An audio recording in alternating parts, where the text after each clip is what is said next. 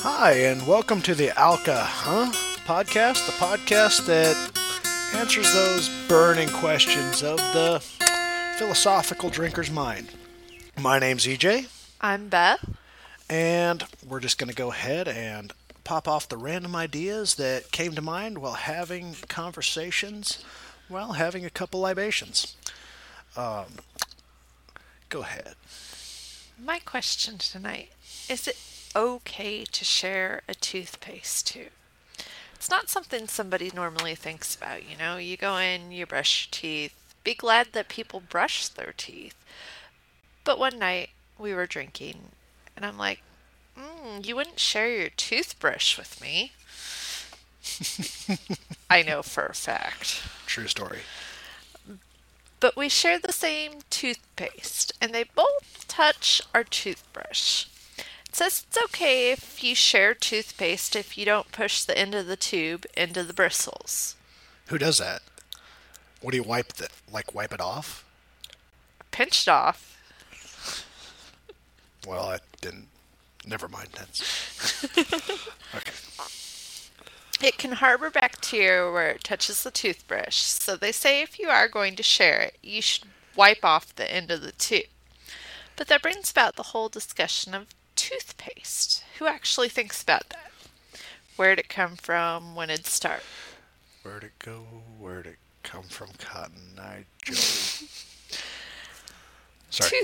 Toothbrushing tools themselves date back to 3000 BC, to the Babylonians and Egyptians.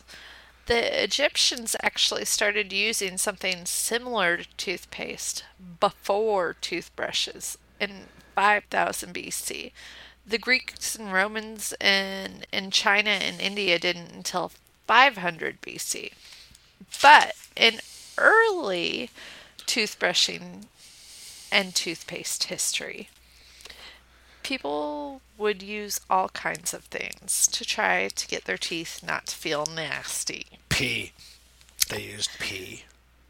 Old ingredients include powder of ox hooves, ashes, and burnt eggshells combined with pumice, crushed bones, crushed oyster shells, and powdered charcoal on bark. Doesn't that make your teeth sound clean? Well, I think it was for the abrasive quality to get the plaque off. And I'm nearly 100% certain that I'd read urine somewhere too. Now, listeners, we actually don't tell each other what our topics are going to be. This is our takeaway, and it's a surprise. We actually go ahead and do the research sober after our conversations, and then we have a couple libations, and we're bringing this wonderful information to you, and most of it we hope is accurate. I've decided to give a little history on toothpaste. Started in the 1800s, early modern versions of toothpaste included soap and chalk. Bubbly clean. Prior to the 1850s, toothpastes were usually used as powders. During the 1850s, a jar called cream dentifrice was developed. 1873, Colgate started mass production of a jar paste. Tubes weren't introduced until the 1890s, which, who doesn't hate the end of the toothpaste tube when it's all stuck at the back and you have to squeeze that thing all the way down? True story. Nobody wants to be the one to use up the last of the toothpaste, and there's kind of a little struggle at our house here where I'm going to get that last little bit. No, I don't want to open the new tube. I'm not opening it. Yeah. Actually, did you find anything in your research about tooth powder? A little bit, not a lot. There I, weren't a lot of ingredients listed about it. as a little kid, my grandparents actually had a metal canister. It was about 4 inches tall, and it was a Colgate canister. And it was the tooth powder. I think Grandpa actually got it when he was in the Army in Korea, and I used it. Grandma had a toothbrush over there, and she hooked me up with the powder, and it was very chalky. And the Did you taste, wet the toothbrush first? probably. I she gave me the whole thing, and I think I used it all. But remember, I was like 8. That You could know, not have tasted good. actually, it tasted really chalky, but there was still a hint of like peppermint or spearmint or something in there, whatever the flavoring oil I assume that they used was. And I did use it, and it didn't suck, but I'm pretty sure it didn't have the cavity fighting fluoride or anything like that in there, like the modern toothpaste. Well, on a little side note I found while researching this, pretty much anything in the bathroom is not meant to be shared. Bar soap, loofahs, razors, nail clippers, deodorant, lip balm, toothbrushes. But the fact that soap was the main ingredient in modern day toothpaste until around 1945, and soap was replaced with something called sodium lauryl sulfate. That sounds natural. So, And sodium is a salt. What's the other part? Myrol? Lyerol? Lyrol? I wonder if that's a derivative of lye, which is made from ash and sulfates. uh, Pretty common, like the sulfites are like in fats. I'm not sure. My chemicals are a little out of whack. There was also an interesting list of different flavors of toothpaste. And, I know I run into this struggle every time and end up calling you or texting you, whatever. Which toothpaste is it that we like? Because there's 50 flavors out there. 50. I'm not saying 50 is the exact number. I'm saying there's a bunch. And some of them taste nasty. I agree. Everybody's run across a weird off-brand toothpaste or something like that. And in my research, I saw that in all parts of the world, people have different philosophies on this. Some people are very strict about no, everybody should have their same toothpaste to themselves, not share it with family members. Other people say family members share the same germs anyways between taking bites of each other's food, drinks of each other's drinks. But this is my question. At our house, I know that we have the adult toothpaste and the kids' toothpaste because we do have children. And yeah, I wouldn't want to use the kids' toothpaste just because I'm pretty sure they do share toothbrushes. Yeah. But I think most of the time I'm just happy that they're trying to brush their teeth on them by themselves. Right. And I'm just going to be happy that teeth are getting brushed. Not to mention I've seen our kids lick some pretty nasty stuff. Yeah, kids do gross things. So in my research, I haven't come to any firm decisions on whether we should or shouldn't be sharing toothpaste. But since I made babies with you, I'm pretty okay with sharing a tube of toothpaste with you. And you still won't give me a high five. What the fuck? Nothing. Fair enough. So what kind of flavors did you run across? Do you remember any? Well, there was the traditional mints, which have broken off into subgroups now: cool mint, wintergreen, fresh mint. There's cinnamon flavors. For a while, even in adult toothpastes, they were trying different fruit flavors. I remember trying a fruit flavored toothpaste once. It was like a mixed fruit. It was kind of a brownish color. It was not appealing. Bubblegum seems to be the apparent favorite in children's toothpastes. That makes sense. But they bubblegum flavor everything. They amoxicillin, cough syrup, bubblegum flavoring. That's something we could get into at another time because bubblegum is its own flavor. That was a tongue twister. And I still can't tell you while we're sitting here talking about toothpaste, what's the name of the flavor of toothpaste we use. I know we use a form of mint. Fresh mint. Fresh mint. Because that cinnamon stuff was not my bag, that's for sure. And then they've tried the additives in there, like the Scope toothpaste that has the mouthwash mixed in with Right. the toothpaste, and so many different choices. Yeah, the toothpaste aisle is a little ridiculous if you are shopping for a new one. You didn't find any super weird flavors? I didn't look too far outside of the United States. Well, I'm thinking there's gimmicky stuff everywhere. Like, did you find like bacon flavored toothpaste or anything? I'll bet there is. That sounds disgusting. Let's Well, clean our teeth by rubbing bacon flavor all over them. let's take our paste and mix it with 18 parts of ground cinnamon, 4 parts of ground nutmeg, 4 parts of ground ginger, 3 parts of ground cloves, and 3 parts of allspice. How's that sound? Would you use a pumpkin spice toothpaste? No. Because I was wondering about pumpkin spice after our last conversation and the whole basic bitch conversation. I've got my Uggs, I've got my scarf.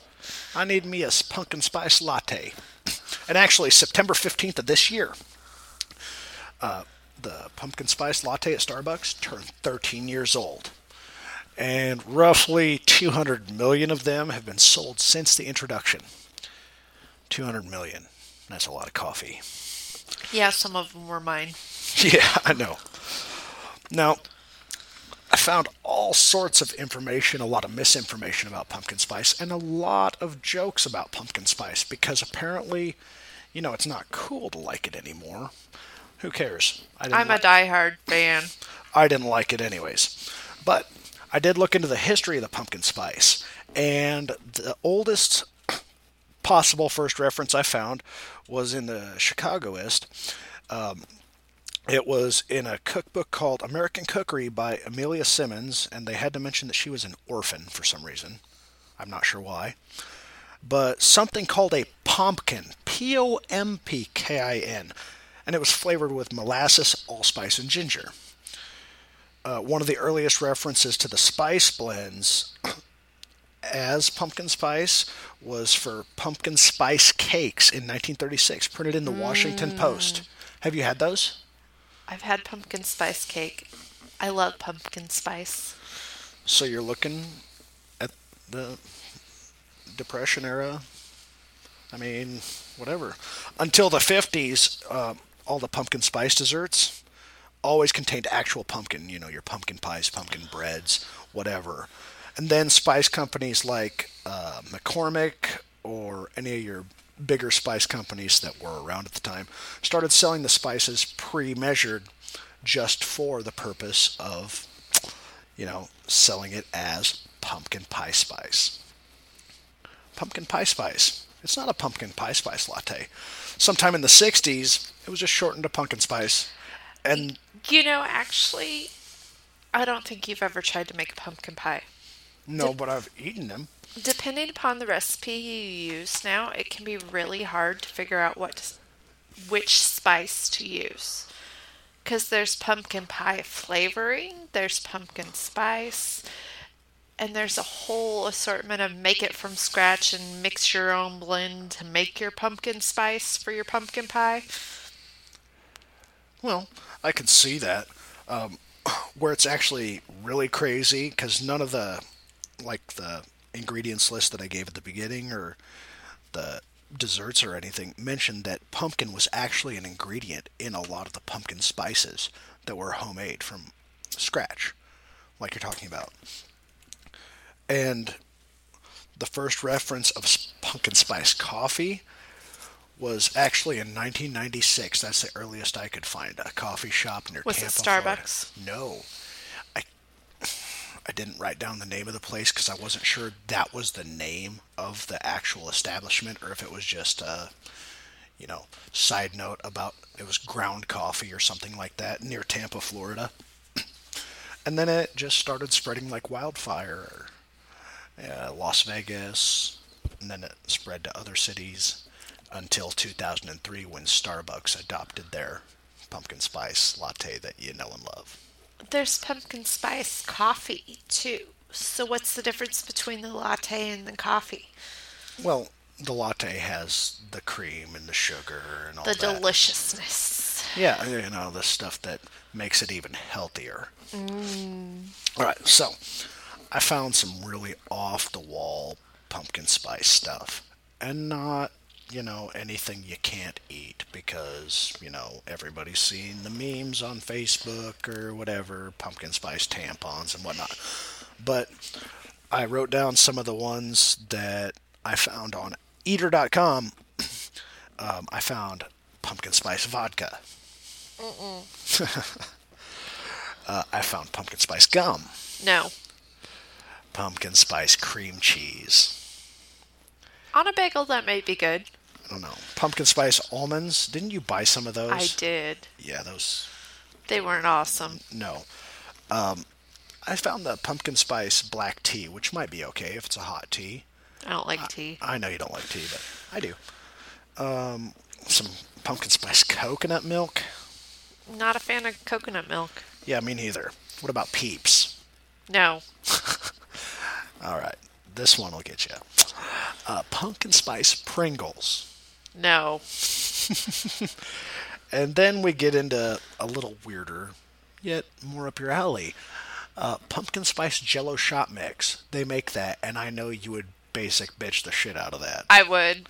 Trays at a time. Yeah. And then I also found a chicken sausage that was made with pumpkin spice, and I'm not sure how to feel about that. I don't know. I'm feeling I'd be willing to try it, but I don't think I could buy a whole package of it. It'd have to be one of them free sample thing at the grocery store first. Yeah, I don't know. I mean, I use a lot of the spices that are in pumpkin spice when I'm cooking.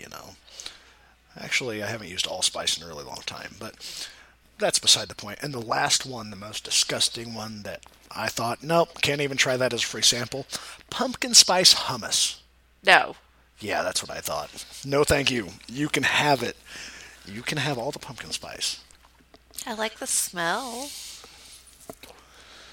Well, a pumpkin spice hummus? I don't know how that would smell even. Not a pumpkin spice hummus, but a pumpkin spice. But all things considered, now we know a little bit more about pumpkin spice and what it actually is. I can tell you one thing for sure. What's that? I do not want a pumpkin spice latte after I brush my teeth with toothpaste. No, not at all. And I couldn't imagine a pumpkin spice orange juice. Oh. Oh. But you heard it here first. Pumpkin spice orange juice, probably next year. Ugh. Thanks, but no thanks. Feel free to hit us up. We will develop a Facebook page and probably a Twitter account for this podcast if you enjoyed it. Go ahead and review us on iTunes and Send us any deep burning drinking questions you have. Can't promise we're going to answer them all, but if you got something really interesting, one of us might pick it up. yeah, and we'll try to keep bringing you amazingly off the wall content here while we're having a couple drinks, and we'll go from there. Sounds good. All right. I'm EJ, I'm Beth. and this was the Alka Huh podcast. Thanks for listening.